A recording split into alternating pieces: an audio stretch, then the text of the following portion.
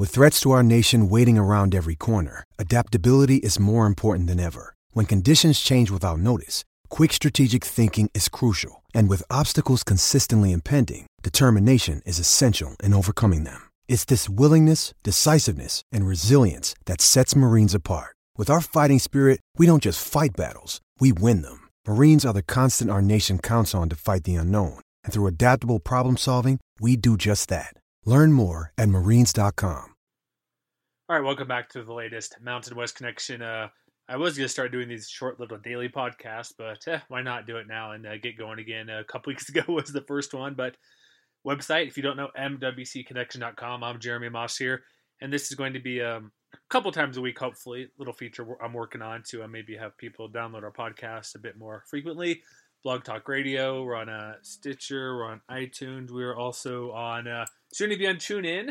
Some of these will be on YouTube. These shorter ones may or may not be. I'll decide down the road. So, hey, subscribe to our YouTube page. We'll make some videos as well. But this is a little short version of our Daily Hike news and notes. And with the draft, I figured let's get another one of these out there. Me and Matt Kennerly had our gigantic 90-minute draft preview over the weekend. So that's still available. Again, Blog Talk Radio, preferred place to go find that. But with there be news and notes about the draft now, because there'll be rumors abound. Players will be, you've heard about stuff with Reuben Foster, diluted sample, guys not going to the green room for the draft, or guys stuff coming out, arrest or red flags coming out of everywhere, it seems like. So probably not going to happen in the Mountain West, too many of these things going on, but stuff can happen. So we're going to chat about a few news and notes. A couple of things I want to discuss on this. This is going to be mostly draft related. If you're on our actual Daily Hike website reading this, I'll have some other news and notes as well. But I'm going to keep this mostly on draft stuff. And the first thing we'll get to is Charles Davis. You should know him, NFL Network. I think he does Big Ten Network, Fox NFL games as well. He chatted with the guys over at Trib.com, Brandon Pokes Authority, Brandon Foster there, chatting about Brian Hill. And this running back class, me and Matt discussed on the main podcast the other day, it's extremely deep. Like I said, whatever you think of Joe Mixon, like there's a piece by Bill Connolly basically saying if he didn't have any issues where he had the punch that girl, knocked her out, and obviously very huge deal, and if you saw the video, even worse. If he didn't have any issues, was just more or less typical college guy, did his thing, played football, and didn't have any off-the-field stuff, top 5 pick. He's going to get buried down, probably still picked reasonably high because talent trumps everything.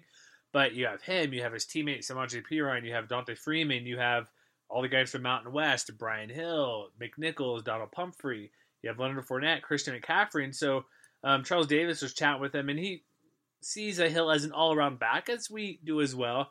He didn't get a ton of receptions in the backfield, but we see what he can do. And I mentioned before, like, well, he can, not that he disappears, but there's times where he struggles to get yards down the field. And he will need, at some point, a huge 50-yard run to get away or to get his numbers up to, he had 25 carries for 128. But then you notice he had 155-yard run or something, which is still good. But there's times where, like, I make the foolish comparison to Barry Sanders because you've seen Sanders play years ago with the Lions. He'd have some games where -5, -2, 1-yard gain, 60-yard run. That'd be sort of the case. And like Davis's assessment, it's similar to what we said before. He likes to have contact. He lowers his shoulder. He'll initiate contact at time. And that may or may not work in the NFL as much because obviously health-wise and backs bruising. He had a ton of carries, ton of touches for Hill. And a couple of things he says, like I think more than anything, it's just he's a jack of all trades. Which, if you look at his numbers, like we discussed this last time, he wasn't throwing more than Donald Pumphrey. He was getting the ball in the backfield and receiving game. But Hill, while he rushed for 1,800 yards, 22 freaking touchdowns, his receiving game was eight for the season. So I don't see how Davis can make that comparison. Hill had 20 the year before, and as a freshman had 13 when he came on huge, where he had that record. I believe his first game versus Fresno State, he had 13 receptions in only 4 games he actually played in. So it's there. Maybe it just wasn't featured because in Craig Bull's offense, he's just going to go and just run the ball like crazy down the field. And so I don't know. Like, there's people who are saying Hill could be the best running back in the conference. Like, I had a little conversation on Twitter, like doing that during our Mountain West show, like back when going over postseason predictions, or not predictions, but yeah, even predictions. And when they came out, first team, second team, like McNichols was second team running back. It's like, how is he a second team back? Where you have guys like what they can do, and because I believe that's what McNichols. I should look it up really quick so I don't have some glaring error. But there's guys like there's three huge backs in the Mountain West. Like McNichols is the all around guy, where he catches the ball. He's probably, like we mentioned, the most versatile guy, and probably would be the first selection for a Mountain West running back, just because if you can play all three downs, you're going to stick in the NFL for a long time. And we'll see. Yeah, I was correct. McNichols was second team, so I just wanted to double check because they're all great backs. And a couple other things we have from Davis there. He says what kind of jumps out, what distinguishes him for Davis is that it's his toughness. Well, you see what he can do. He crushes it. He initiates contact. He has power. And he's a guy where, like, Davis's ultimate assessment, 5th to 7th rounder. And, oh, great. I hope this auto ad doesn't play here again. But 5th to 7th round pick, it's like, I know it's a stacked class, and the running, like, the NFL is a passing league. But one thing Davis says, and makes sense, like, if you're going to be a great team in the NFL, you're going to have a running game. Like, look at teams that make the playoffs. Or look at the Patriots. Yeah, they had a couple guys back there, Deion Lewis, LeGarrette Blount. Or if you look at the Falcons, they had Dante Freeman and Tevin Coleman, I believe. I know NFL enough, but not every single guys. But, like, you need multiple running backs. Like Cowboys, Ezekiel Elliott made the playoffs. You'll have teams like the Giants had a combo of, who was it, Rashard Jennings from UCLA. And, who was their starter? I can't think of it. But guys in the NFL, or teams in the NFL, will have multiple backs like that, where that's where you're good. Well, yes, you'll sling it with Aaron Rodgers, but they'll still give the ball to Eddie Lacy and other guys in the backfield.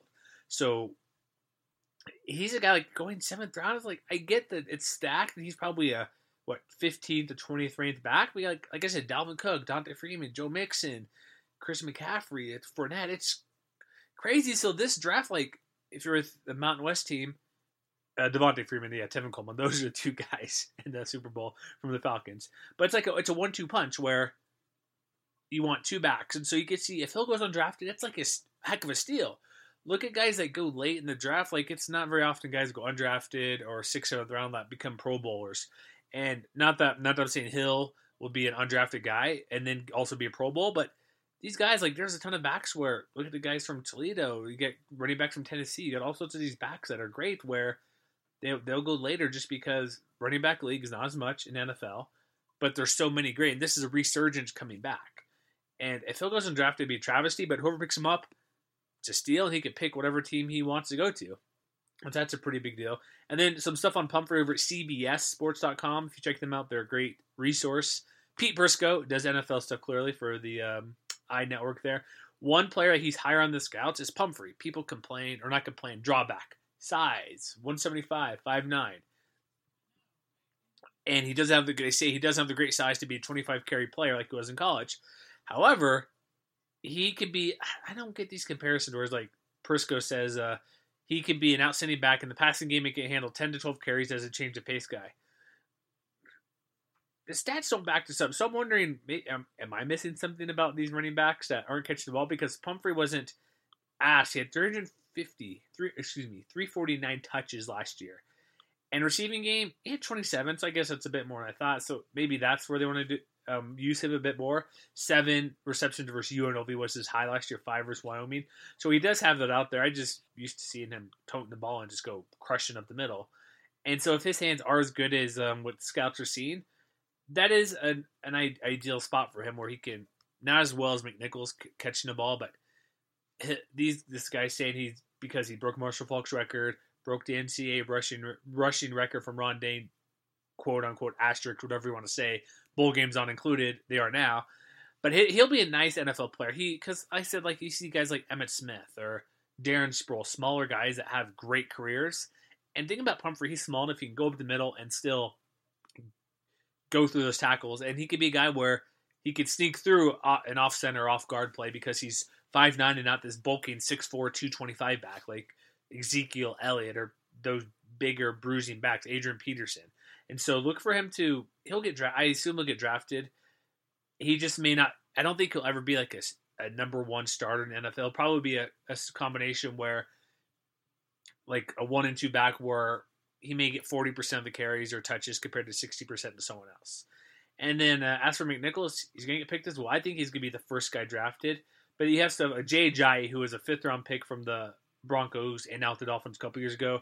He thinks he has that, quote, like, he has a fire to be great inside. And if you see what McNichols does, he's what the NFL wants now, running back. So you can play every down, catch the ball, receive the ball. Blocking needs to work on because he didn't do a ton of that. He does get a kick return, punt return duties as well, potentially. And he knows, like, Jay Ajayi knows McNichols, watched him a bit. They're teammates for, I think, a second, I believe.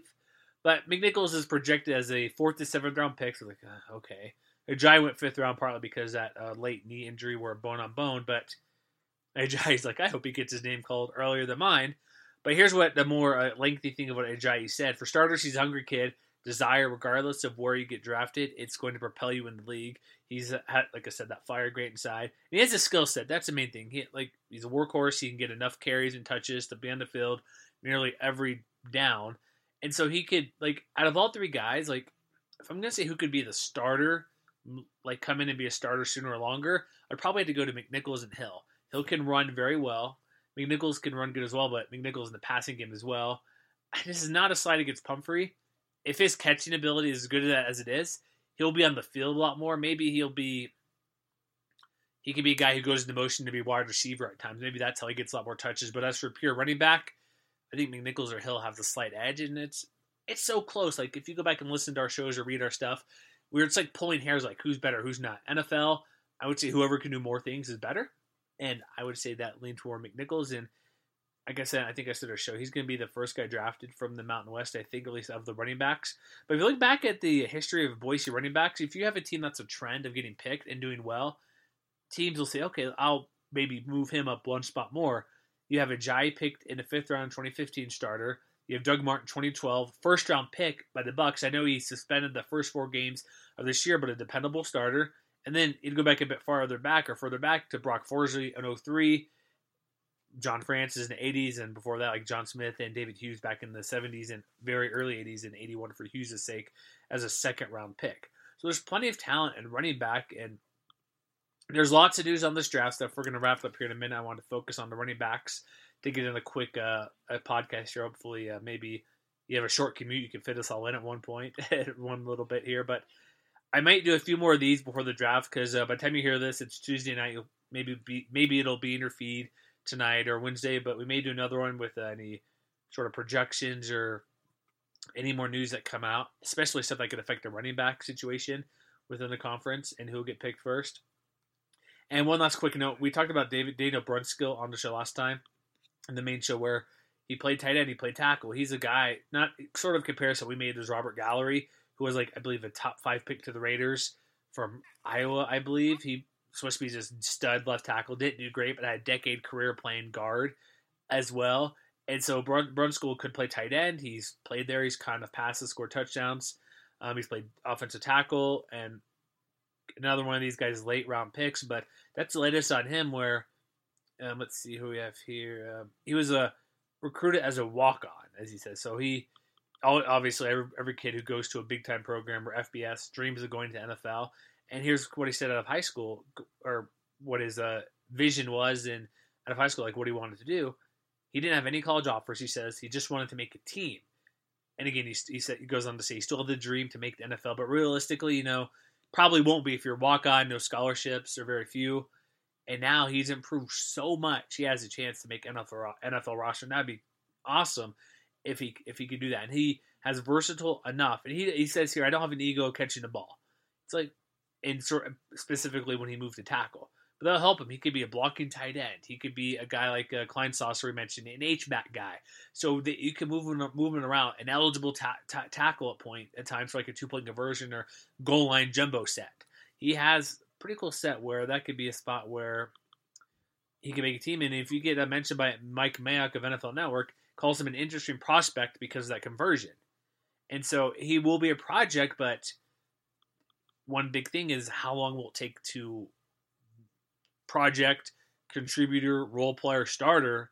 If it's a 3-year thing, maybe not, but if it's a year and a half, 2 years, that might allow him to get to a team faster or may hang around the practice squad for a year or so, but he's going to get drafted or be picked up by a team. Excuse me.